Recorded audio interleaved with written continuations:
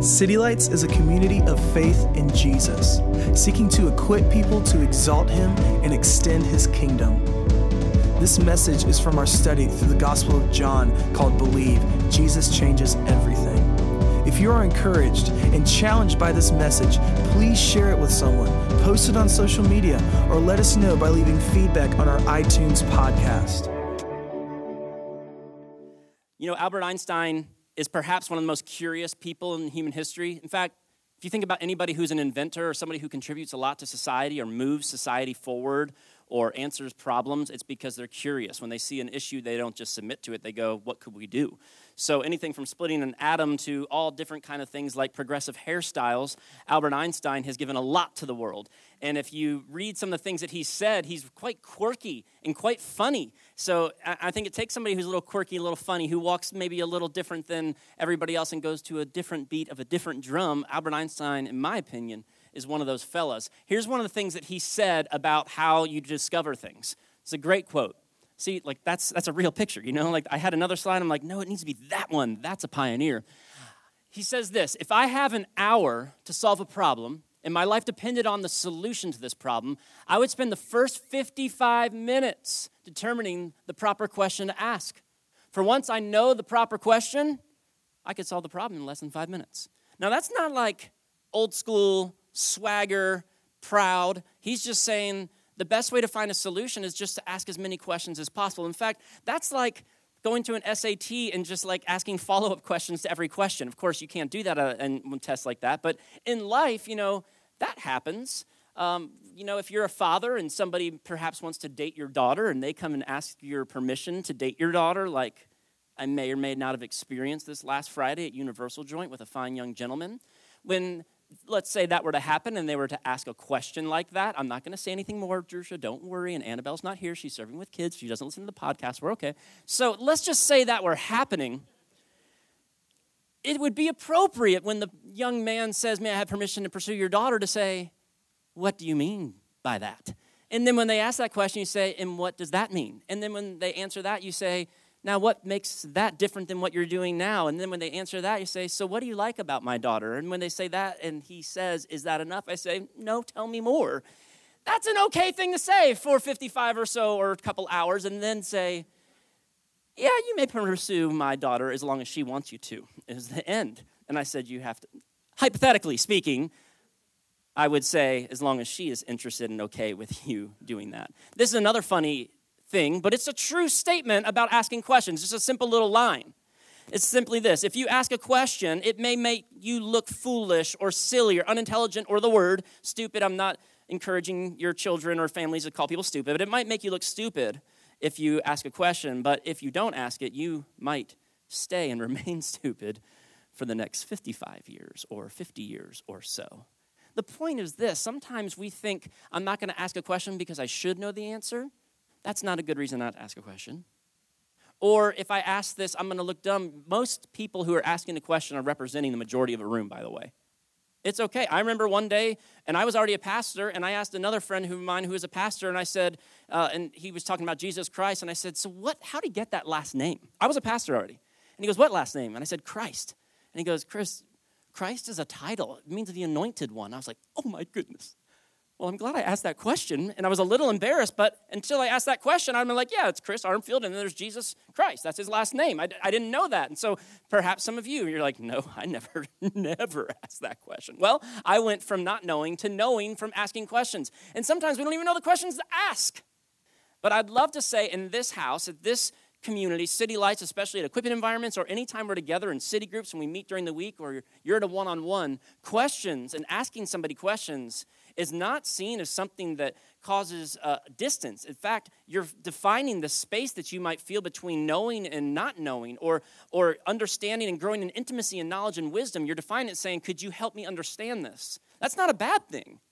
That's actually a really good thing. In fact, as far as we understand as spiritual leaders here, we think that when you're asking questions about God and asking questions to God specifically, not just people, but asking God about himself and the way he sees, we see that as a sign of maturity, not as a sign of immaturity.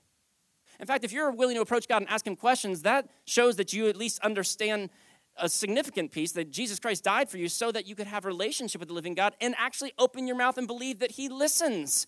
And if you're asking a question and you're not just some out loud processor, not that that's bad because I'm one of those, you should be listening for an answer. That's all really good theology, that God is a God who listens, and God is a God who speaks, and God is a God who entertains our questions. I don't want you to just take my word for it, though. It's specifically very clear in the scriptures. Listen, I think possibly, and this is a little bit of a heart diagnostic or life diagnostic or the way we think about God diagnostic, meaning if this is something you do or don't do, it might mean this. The lack of asking questions to God in your life or my life may be the reason for the lack of intimacy you feel with God. I know for our student ministry, Andre Greiner leads our middle schoolers and high schoolers, and one of his primary things, if you've been here for years, he has consistently said, I want to help students, I want to help young people hear from God. And one of the ways they hear from God is they're going to be listening from God, and one of the ways you listen for God is you ask God something to listen to. So all the way down from our children and Little Lights and City Kids to Illuminate to this room right here, we're all learning what it looks like to be in a relationship with God. And being in a relationship with God, one of the things I want to make really, really clear today, and it'll be expressed very clearly in the scriptures, is that asking questions and then asking follow-up questions with God. And sometimes when we're asking questions and follow-up questions, we still have a gap. Sometimes it'll require faith, but asking questions and follow-up questions with God, I want to say is a sign of intimacy, not a sign of immaturity. That's a sign of security in a relationship, not a sign of insecurity in a relationship. John chapter 14, verses 8 through 11. Last week in verses 1 through 10, I really taught about 1 through 7 probably. We just see that Jesus was talking about the spatial reality of God and God his Father and the kingdom. It reads very spatial, meaning like brick and mortar, physical. Even when he says, in my Father's house, in God the Father's house, there are many rooms, and that gets very subdivision and brick and mortar and beams and ceiling and fans and air conditioning and light. But if we understand it correctly in the historical context, that whole idea, it's a word oikos. It's actually talking about somebody's influence, not so much their possessions, but their presence. And he says in God's presence, he has so much space that he has made for you so that you can experience him. And he's saying that very clearly. In fact, when he said that in chapter 14 in the beginning, there's one of Jesus' followers named Thomas. You might know Thomas because Christianity in the last 100 years or so calls Thomas the doubting Thomas. We don't really think of him that way, and I'll point out why in a moment. But when Jesus says this, and he says, hey, I'm going to prepare a place for you, and where I prepare that place for you, I'm going to come back and bring you to myself. We believe Jesus has already done that.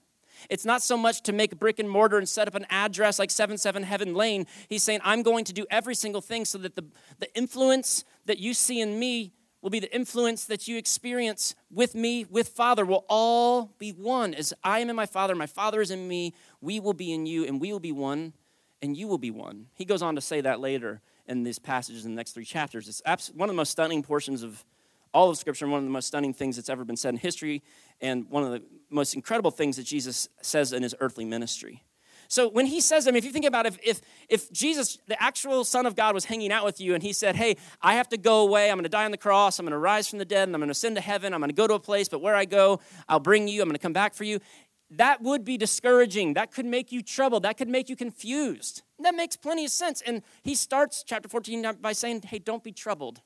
I know that what I'm saying might cause you to be troubled, but don't be troubled. And it's not just like an insensitivity. He's saying, hey, this will make sense to you. Just stick with me. Don't let your heart be troubled by this. When the scriptures say a command like that, by the way, they're giving an allowance for the fact that you will face trouble, that you will be confused. That's why it's saying, hey, when you sense this, when you feel this, just remind yourself there could be another reality to believe. So in the midst of this, he's saying don't be troubled, but Thomas, starting to understand, one of Jesus' close followers, Thomas, starting to understand, says to him in verse 5, Thomas said to him, Lord, which just means master, like saying sir, like a respectful way to a teacher.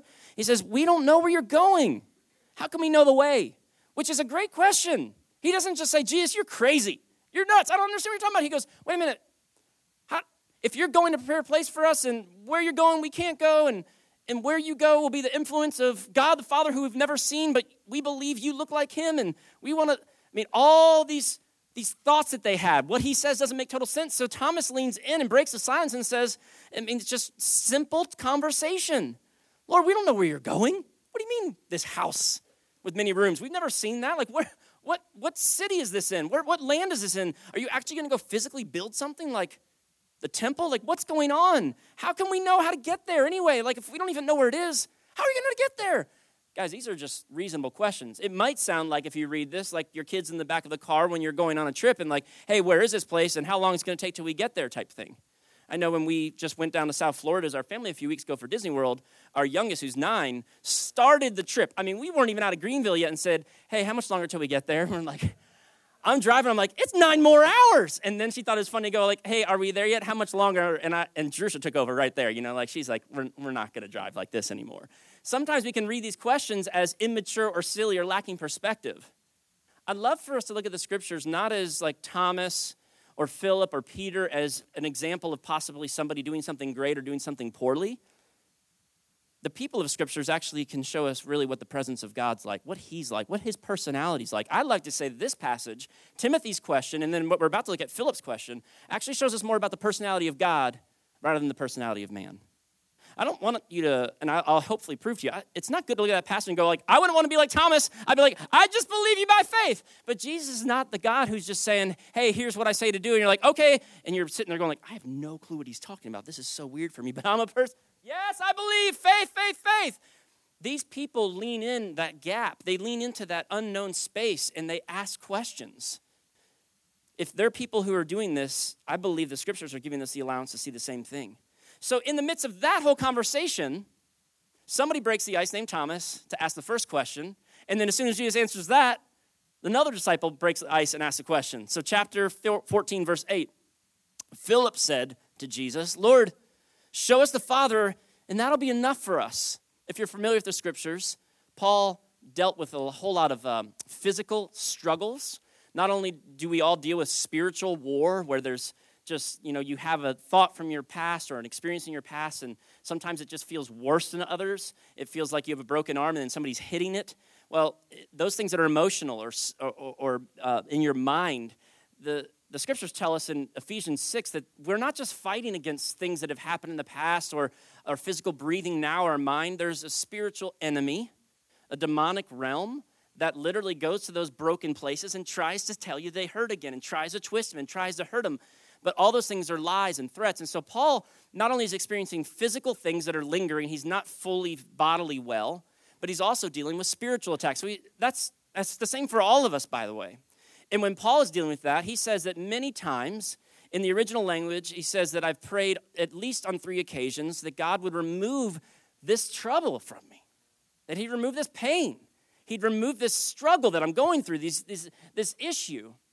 And God actually responds to him at that point, and he says, my grace is sufficient for you, and my strength will be made perfect in the midst of your weakness. So Paul goes on to say, well, like, if that's the case, then I'm good. Like, I don't need you to do anything. If this is about your presence being with me, I'd rather your presence than to be freed from this pain because your presence is more of a priority. Now, my conversation is not to try to get you to choose. God's not saying like, hey, if you choose the pain, I'll be present with you. If I heal you, you won't have my presence. That's not how God works. That's a manipulative way of thinking. Not that you're manipulative, but our culture tends to do that. It's almost karma-like in that way. That's not how God works. So when Philip says, Lord, show us the Father and it'll be enough for us, the same word that Paul uses when he says, when God says, my grace will be sufficient for you, Paul says, well, then your grace is sufficient. Your grace is enough. Your grace is all that I need. So Philip, hearing Jesus say, I'm going to go away, and then Thomas going like, where are you going? We don't even know how to get there. Philip follows up and goes like, hey, actually, if you just do this, we don't have to actually see that house. We don't need to know the address and the GPS coordinates. If you would just show us what Father looks like, who we've never seen, that would be sufficient. We don't need to see the house. We don't need to look at the brick. We don't need to choose the flooring. We don't need to give you any details about where I want my bed and what paint I want on the wall. If you're thinking in a spatial way, if we're thinking silly like that, but we do think that way. We don't have, if you just show us him, that'll be enough. Now, you might think like, man, these people are so mature, they lack faith. But what I believe they're saying and doing and showing us here is in our relationship with God, it's appropriate to, first of all, Thomas, ask questions, number one. And number two, ask follow-up questions about the questions. And if you read this passage as Jesus being an annoyed, frustrated person because people are inquiring to get understanding, I believe you and I would be reading it incorrectly. And I'd like to prove that to you in a few different ways. But you're seeing these points unfold. The first reality of being in relationship with God, one of the things that should be an encouragement to you is if on a weekly basis you go, man, I ask God so many questions during the week. I'd be like, wow. And you might be like, since I ask so many questions, I must be immature. Well, if you look at my marriage or my relationship with my children or relationship with my friends, we ask each other, like it's the basis of our greeting to one another. How are you? Is that immature to ask and inquire how somebody's day is doing and how they're feeling and what they're thinking about and dreaming about and what they're struggling with? That's not a sign of immaturity. It's a sign of sincerity and care. Now, I'm not just talking about like the pat answer, like, hey, how are you? And you don't even listen type thing. That's a sign of maturity, especially when you say, hey, how are you? And somebody says, I'm really struggling. They go, well, let's talk about it. How can I help you? And how did you get in this place? And maybe I can provide this, and I know a person like that. I mean, wouldn't you say that's means for intimacy? I think that questions actually become a bridge for intimacy rather than a definition of gap. It's a definition of closeness and intimacy and relationship. So when relating with God, ask questions and then ask follow-up questions. Philip starts this conversation. He chimes in after somebody has already asked coordinate questions and destination questions and address questions. He asks a relational question. And then Jesus responds like this. Verse 9, chapter 14, Jesus said to Philip, and by the way, Philip is, you guys maybe heard of the disciples. There's these 12 individuals that Jesus calls and says, come follow me. And that meant like, I'm going to show you what God is like. I'm going to show you the kingdom of heaven on earth. And they've been hanging out with him for, at this point, 3 years. So Thomas and Philip, maybe you've heard of the apostle Peter or John or James. These are just some two of the 12. So Philip is one of them. And so he answers. He says to Philip, Philip, have I been with you so long and you still don't know me, Philip? Now you can look at that and be like, man, I've been with you so long. How do you not get this? That's kind of like, a northern personality is just going to tell you how they feel. And I personally love those New Jerseyans and people who just kind of shoot they fire, then they aim, and then they get ready. You know, I like knowing where I stand with people, but I don't think that's what Jesus is doing here. He goes on to say, whoever has seen me has seen the Father. How can you say, show us the Father? Do you not believe that I am in the Father and the Father is in me? Listen, the words that I say to you, I don't speak on my own authority. So the things he's been saying, he's saying, listen, I get you're asking these questions, but as you're talking to me and we're interacting, you're hearing from Father. You're knowing Father, because if you know me, you trust me, you hear me, you believe him. He's helping Philip understand that he knows more than he thinks he knows. He's helping Thomas the same thing. And the questions you're asking, you might think as you're asking that question, you don't know him, or you haven't seen him, or you're not in. The fact that you're asking questions should be evidence that you actually are in, not that you're out.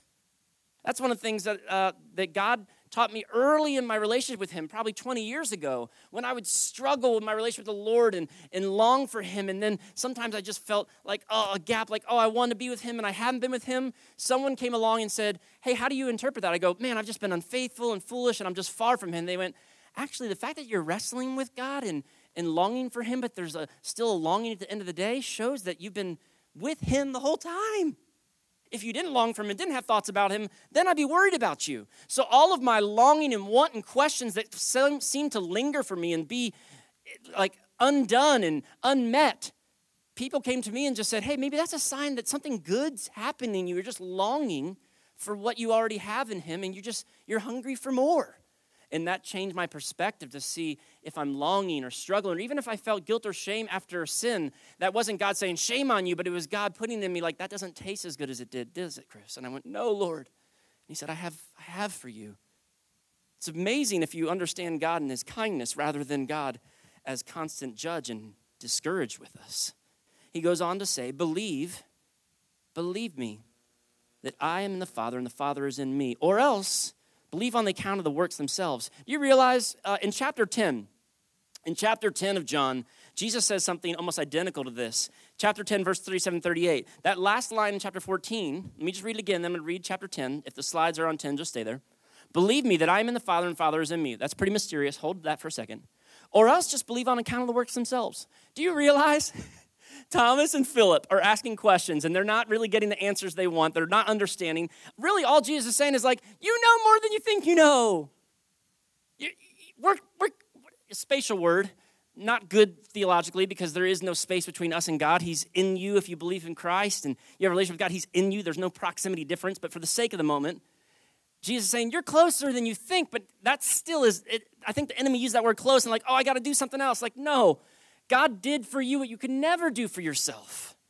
Ephesians chapter 2 says that while we were still sinning, while we were rebellious, while we were hurling insults at God and rebellious and self-centeredness, he like came in, not face first, he came in and like got in our shoes with us and like changed our turn, like, God, I need you. That is exactly what happened for me. I went from cursing God and hiding from him to literally like the next second going like, God, I want you. And I was like, oh my goodness, what did I just say? That's not good. And the kindness of God just changed me.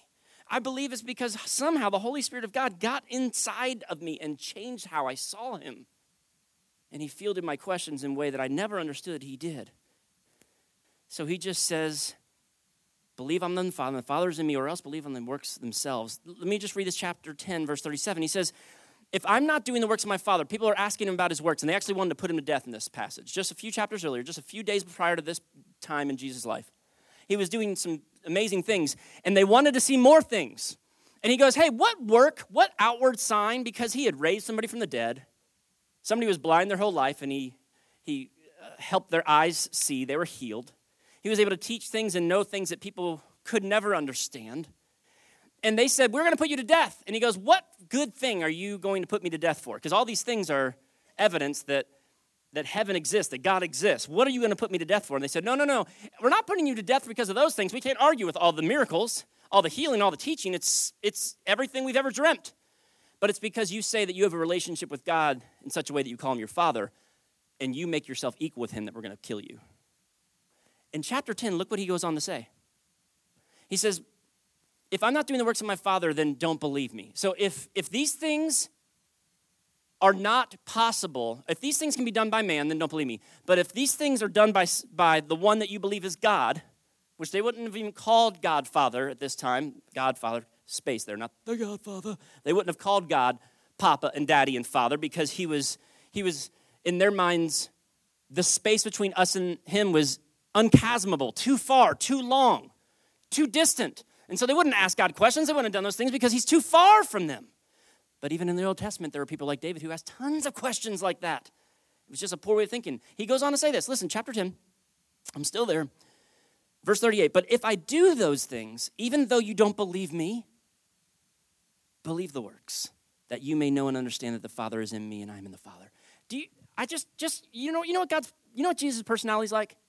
And Jesus, by the way, his personality represents Father's personality and Spirit. If there's one thing that's being said really clearly in this passage, Jesus is saying, my personality is the exact imprint of Father's personality.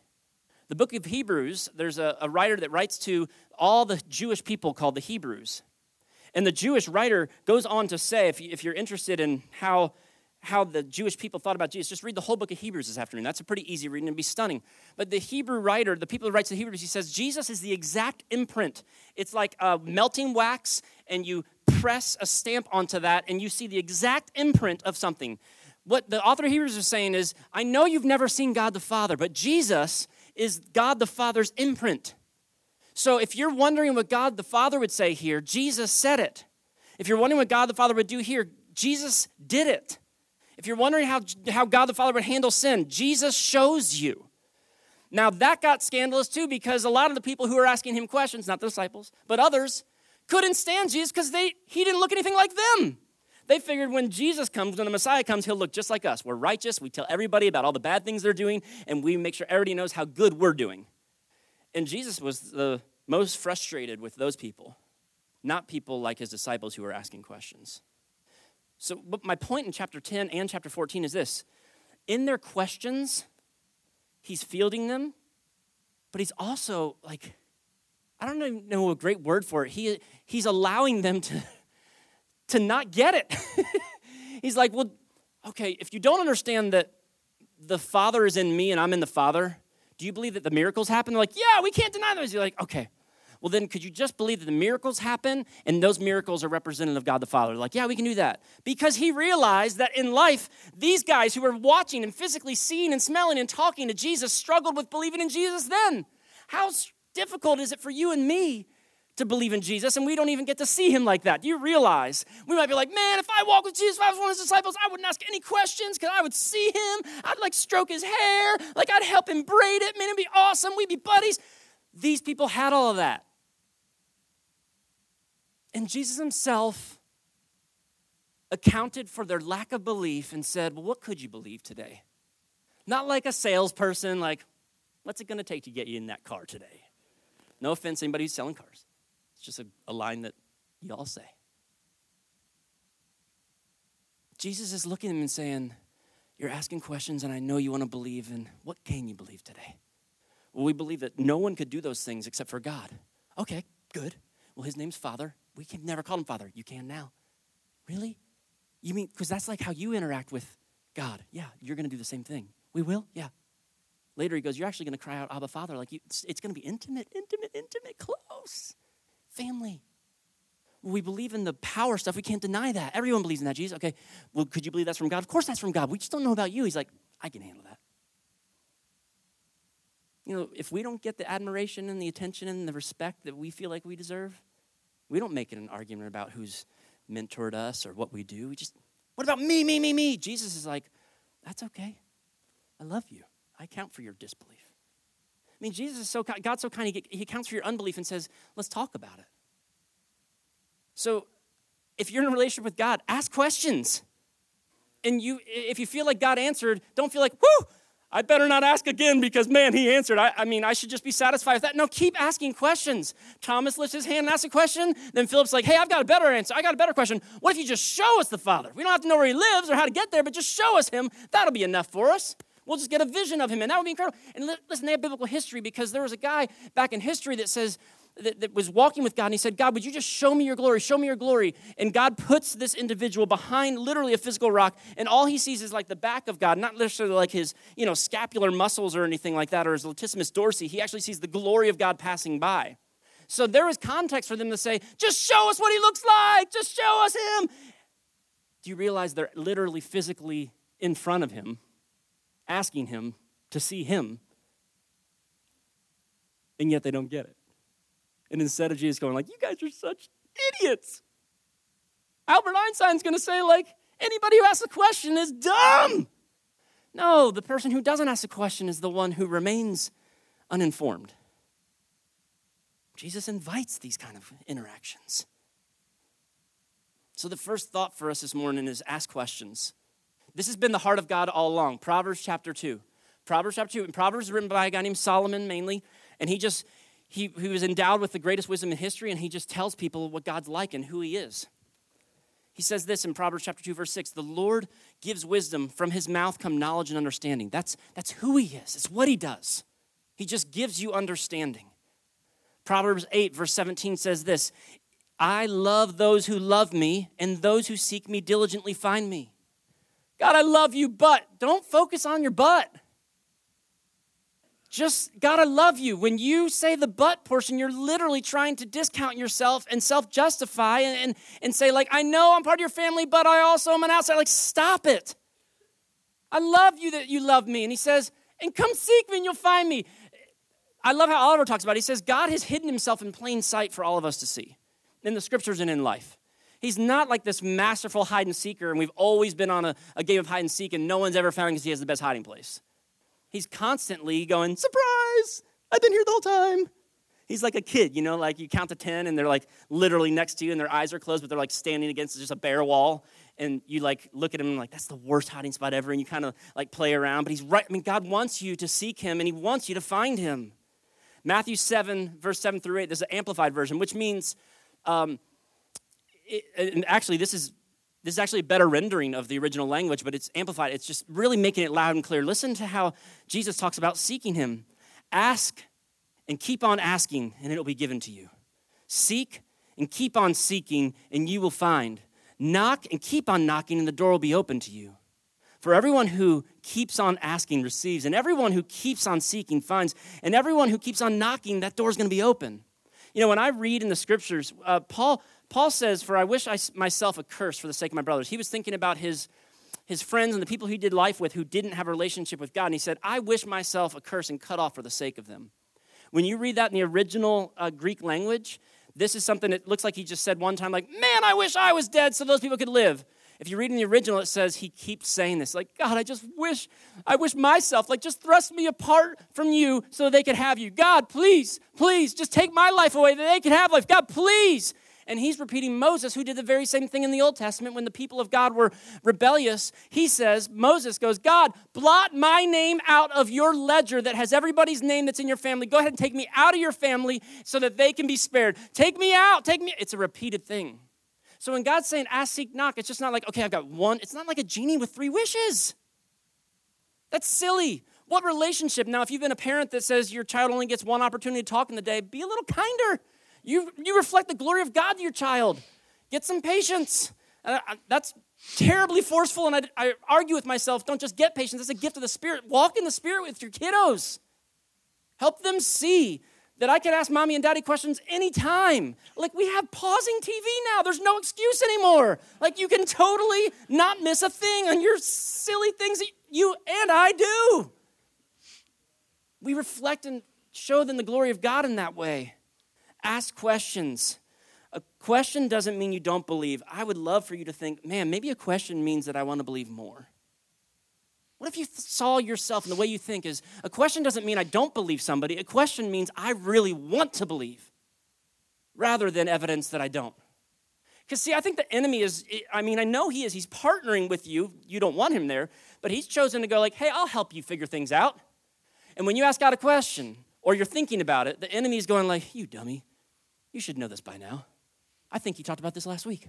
I think you read a devotion about it this morning. I'm pretty sure you tweeted about this last week, and now you're asking a question about it? What's wrong with you? The enemy is just sowing all these things to cause you to think there's separation rather than the question is a bridge towards intimacy. Don't let the enemy do that. Second thing I want to say this morning is just, and I'm just reviewing and closing right now, follow-up questions with questions. Thomas just simply said in John 14:5, he said, Lord, we don't know where you're going. How can we know the way? Later on, in John chapter 20, which we're going to get there in a few weeks, Thomas shows up. So Thomas is the one asking questions. Philip's the one asking follow-up questions. I want to show you the fruit of people who ask questions. Just want to give you a little bit of evidence of it. Thomas, we know, historically has been called the doubting Thomas. Thomas would appreciate it if we'd start calling him the touching Thomas or something more appropriate that doesn't make us giggle. Because in chapter 20, Jesus shows up to him in Matthew's account. In John's account, it's 9 days after Jesus is already resurrected from the dead. And Jesus walks through a wall because the door's locked. He just walks through a wall, and he actually brings it up. Because when Jesus resurrected from the dead, Thomas goes, man, I don't believe it. Unless I see him, unless I touch him, unless I actually, because, I know he was on the cross. Unless I touch those nails that were in his hands, like those holes, or unless I touch that where the sword went right here in his side, I'm not going to believe him. Doubt, or if he's real, I want to hug him. Because Jesus brings it up 9 days later and says, hey, Thomas, why don't you put your finger in right here in my hands? Hey, Thomas, why don't you put your hand and place it in my side where they put a sword in to see if I was dead yet? Why don't you come do that? Thomas, don't disbelieve, but believe. Thomas answered him. Here's Thomas's answer. It's awesome. My Lord and my God. Because after Thomas said this, Jesus remembers it. Thomas has this space where he's potentially disbelieving, and Jesus says, tell me what you're thinking. Tell me what your questions are. I will remember them, and I'll actually initiate and engage. I know what you're thinking, buddy. So, walk in the room. Everybody was like, bro, Thomas, why are you still doubting? People could have done that, or they could have said, like, man, Thomas just wants to touch, to taste, to see, to know. What's wrong with that? What's wrong with that? When my kids got out of the car today, I didn't just wave. I wanted to hug them, and I did. I wanted to kiss my wife on the side of her head somewhere, and I did. Something wrong with that? Well, I didn't. I thought they were like figments of my imagination. So I'm like, no, it's intimacy.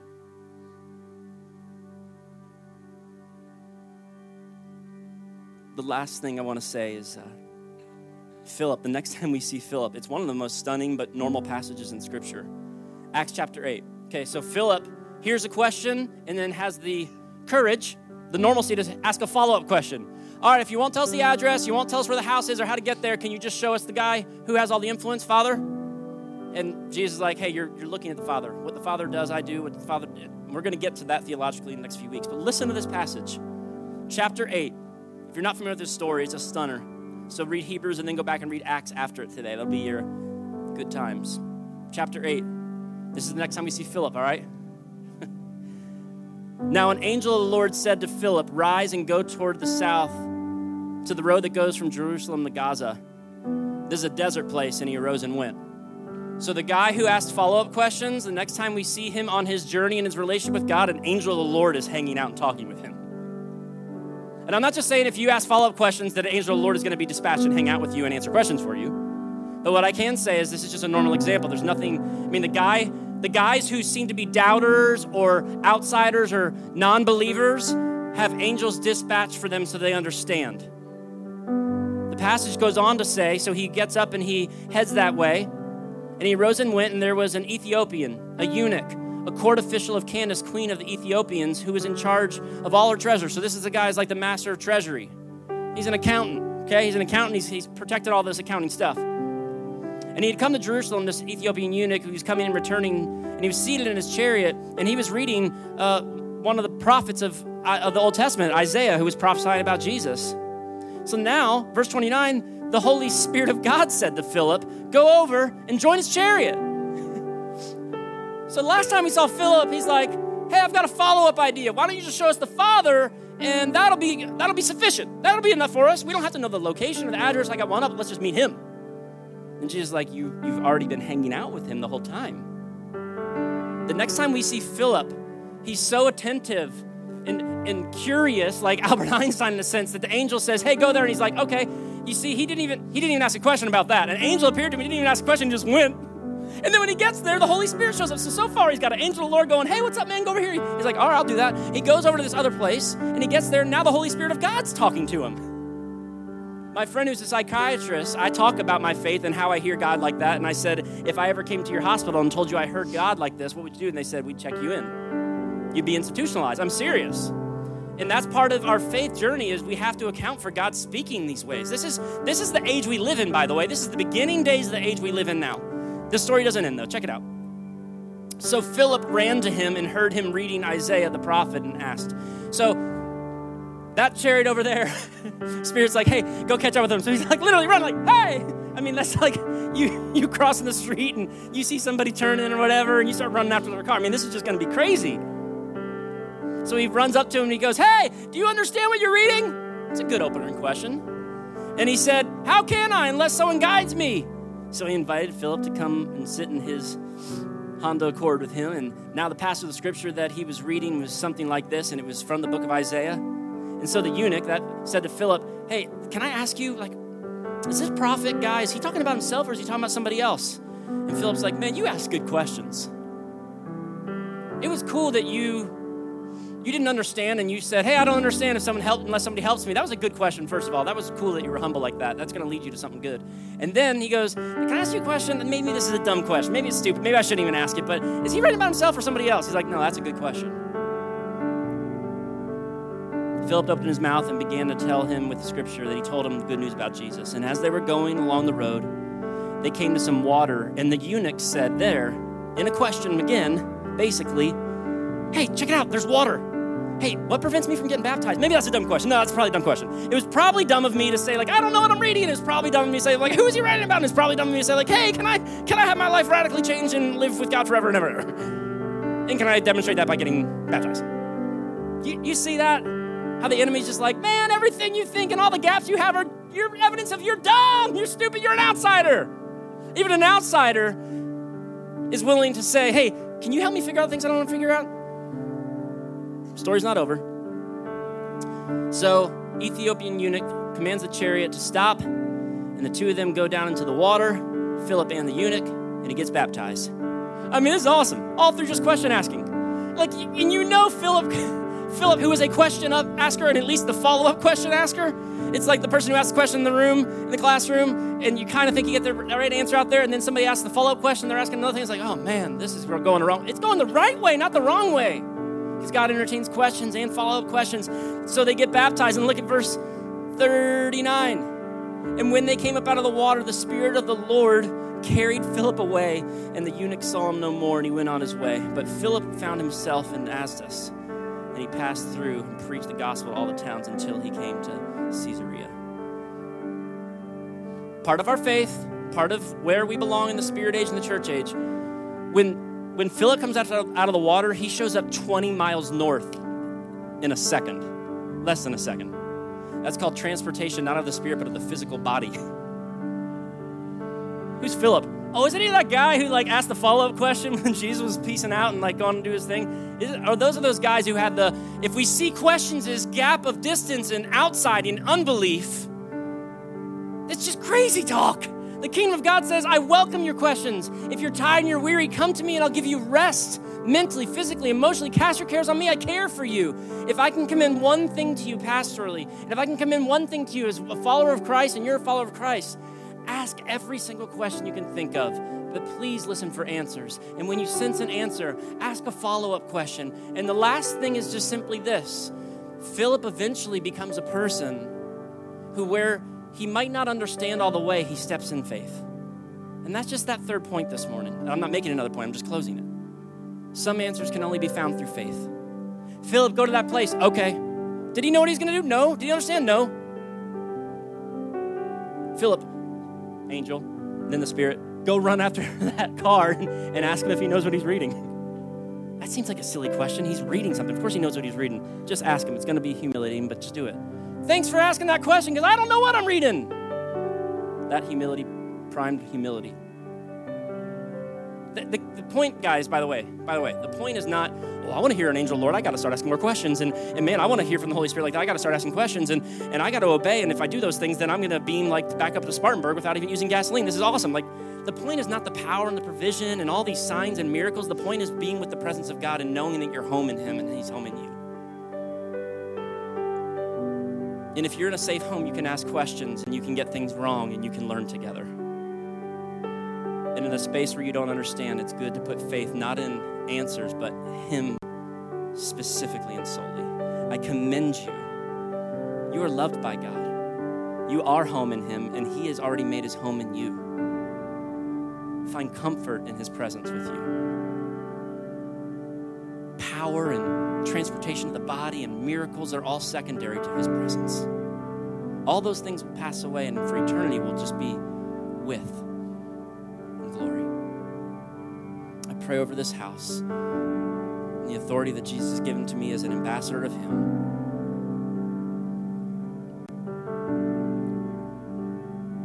That the peace of God would be known in your spirit right now and in your body. That you would know that you are loved this morning. That all the idiosyncrasies and all the quirks about you are things that God has not only accounted for, but He loves. May Yahweh Himself, as Christ said, Father, as you are in me and I am in you, may we be in them. May you find the very center of yourself is not rebellious, not foolish, not cynical, but the very center of yourself is Christ, His Spirit.